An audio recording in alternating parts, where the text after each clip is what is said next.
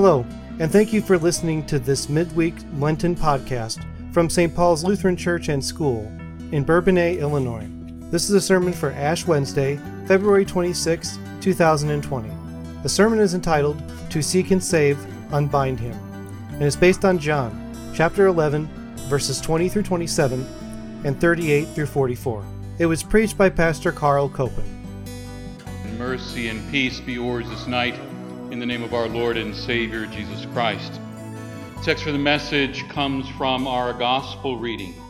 We pray.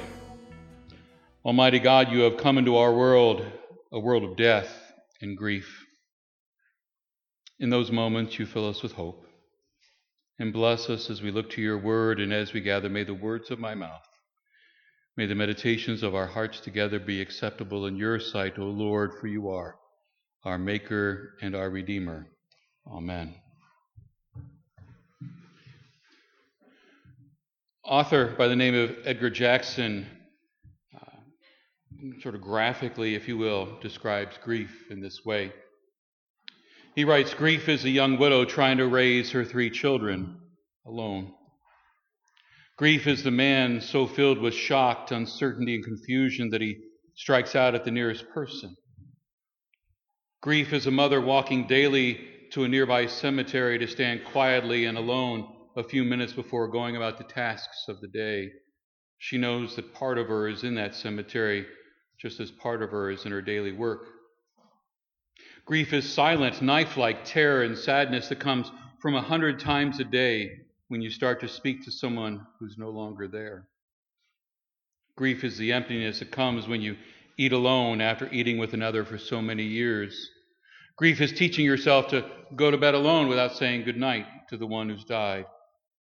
Grief is the helpless wishing that things were different when you know that they are not and never will be again. Grief is a whole cluster of adjustments, apprehensions, uncertainties that strike life in its forward progress and make it difficult to redirect the energies of life. Grief. Imagine the situation. Maybe you don't need to imagine if you've experienced terrible grief. You're standing at the gravesite of a friend or loved one. There is that illness or tragedy that's followed by death. It was expected, yet at the same time, it's always unexpected, isn't it? Those experiences are followed in turn by all the things that happen, all the preparations for a funeral, for a memorial service, the burial and the graveside service, notifying family and friends, all the unwelcome and yet necessary activities accomplished under the weight of this sorrow and loss. But finally, the funeral is over, the graveside service is finished, your loved one is laid to rest. But then 4 days later, a close friend arrives, someone that was not able to be there from time for the service, and so he wants to go to that graveside, and you take him to the cemetery, and there you're standing by the new grave marked with wilting flowers, and your friend says, "Open the grave." Now, that's a sort of horrifying thought. And in such circumstances, it sounds sort of unkind and a terrible thing to say.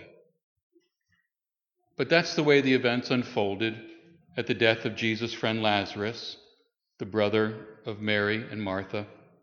Hearing of his illness, Jesus, according to God's plan, did not immediately hurry to his friend's side. He delayed his journey and did not arrive at the home of Mary and Martha until 4 days after Lazarus' death. As she greeted her Lord, Martha gently rebukes Jesus for arriving too late to help her brother. And yet at the same time, she's expressing this faith in Jesus.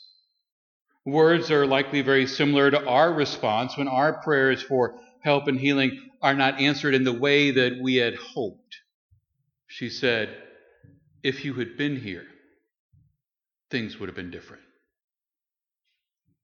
How many times have we prayed the same prayer? "Lord, if you had been here, it'd be different." Martha said, "Lord, if you had been here, my brother would not have died. But even now I know that whatever you ask from God, God will give you." Jesus promises your brother will rise again. Now, Martha knows that Lazarus and all believers will rise to eternal life on the last day, on Judgment Day. And yet, she does not understand that the source of that life and resurrection is standing right in front of her in the flesh. She says, I know that he will rise again at the resurrection on the last day. But Jesus turns Martha's attention to himself, the one who is the source of unending life. Only because of his resurrection will those future resurrections take place. And he says, I am the resurrection and the life. Whoever believes in me, though he die, yet he shall live. And everyone who lives and believes in me shall never die. Do you believe this? She believes, she confesses her faith in Jesus, the Messiah, the Son of God. Asking to see that grave, Jesus is taken to the tomb, a burial, a great cave carved out of rock and sealed with a great stone in front of the door. And standing at that grave, Jesus commands the unthinkable. Orders that the stone be rolled away from the opening. Even faithful Mary protests, saying, as we all would, her brother had been dead for 4 days. I think it was the King James has her reply saying, he stinketh. It just didn't make sense. No sense at all. But Jesus promises that they will see the glory of God. Tomb is open. Jesus calls out to his dead friend, Lazarus, come out. And he is restored to life. He comes out, bound in his burial shroud, his hands and his feet, his face covered with strips of linen. And Jesus commands, unbind him and let him go. John tells us that there were a lot of people that witnessed this miracle. Because the events take place near Jerusalem, news of this miracle would spread, and Jesus' fame would increase, and his enemies would hear about it. He had raised people from the dead before. There was the son of the widow of Nain. There was the Jairus' daughter. But this was a greater miracle still, a man who had been dead for 4 days. This miracle is a brief glimpse, a preview, if you will, of a far greater miracle to come for Jesus himself. You see, the enemies of Jesus, the Messiah, were plotting all the more seriously to kill him. But also this miracle is a brief glimpse of what has already happened to you and me. It's a miracle that took place when we were baptized in the name of the Father and of the Son and of the Holy Spirit. We had a baptism in this morning's chapel at school. It is a glimpse of a greater miracle still to come for you and me on the last day when Jesus returns. You know, we are like Lazarus, aren't we? Dead in sin from conception and from birth. We're the walking dead, bound up in the grave wrappings of sin and death, unable to free ourselves. Lazarus could not come forth from the grave because it was his own idea. He was dead. It was Jesus who called him to life. We are all dead in sin. We are all just as helpless. We are unable to remove the deadly wrappings of sin, unable to rise to new life without some kind of outside force working on us, acting on us. In our baptism, we were brought to new life. New life in Christ Jesus our Lord.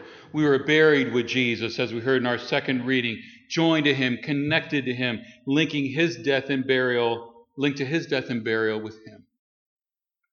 We're lifted from those baptismal waters, raised to new life by the work of the Spirit, creating faith in our hearts, freeing us from the bindings of burial cloths of sin and death. Raised to new life in Jesus, a life of love and service to others in Jesus' name.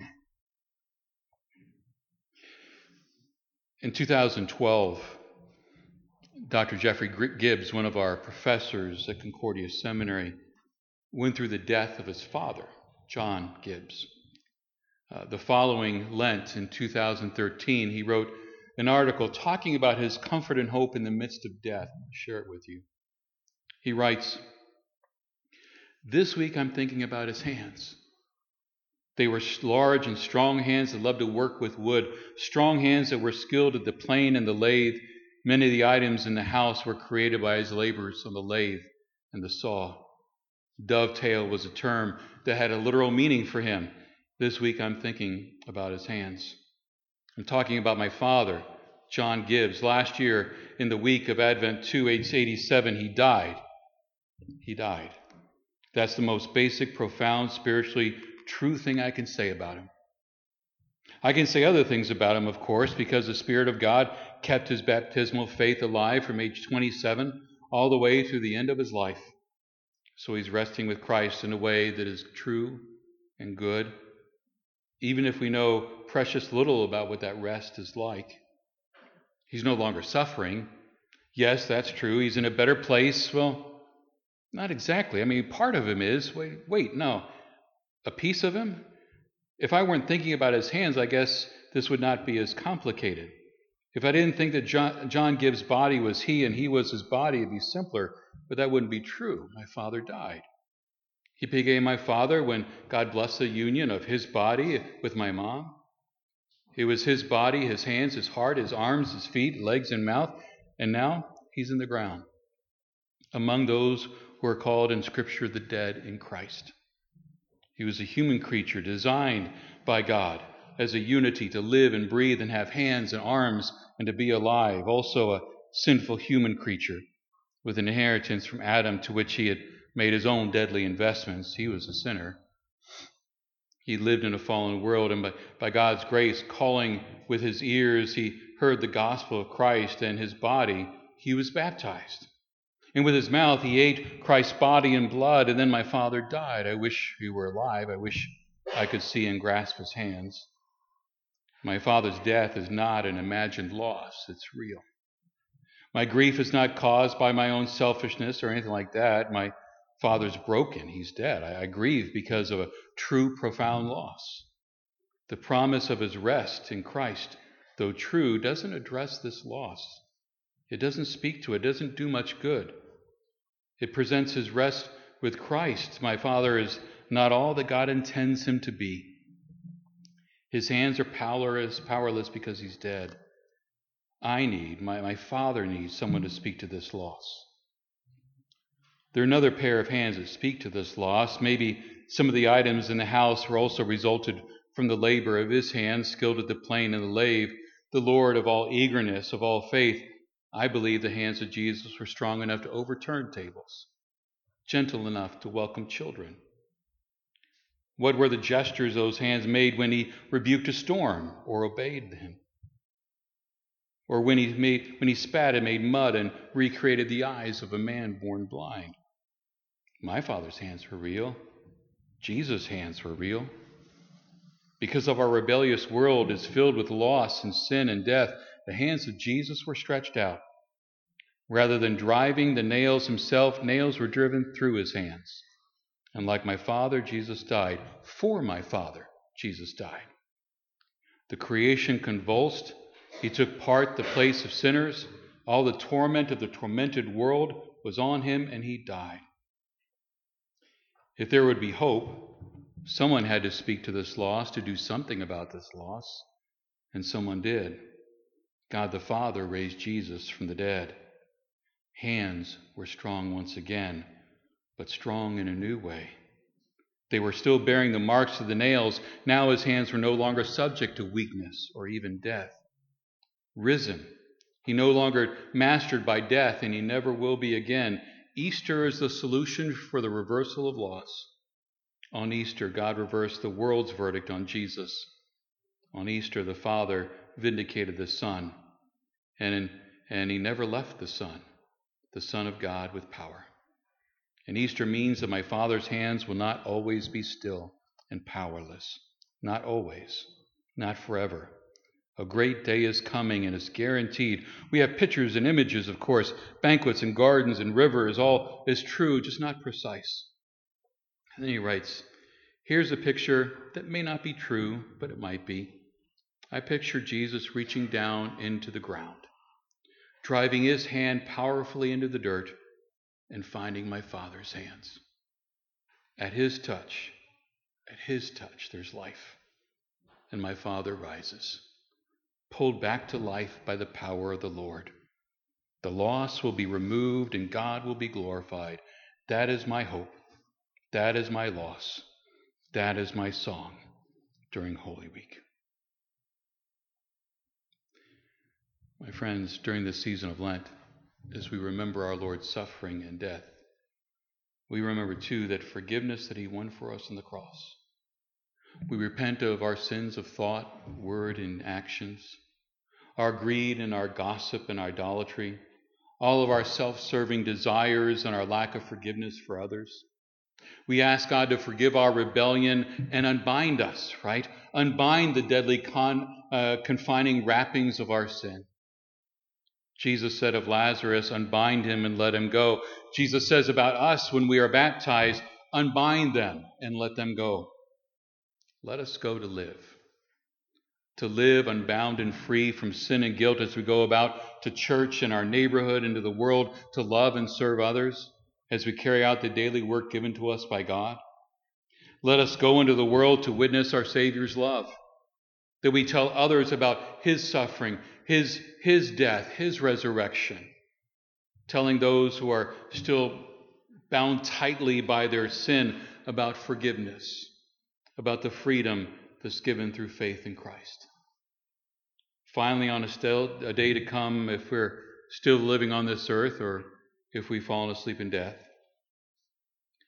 we too will hear the call, the command that Lazarus heard.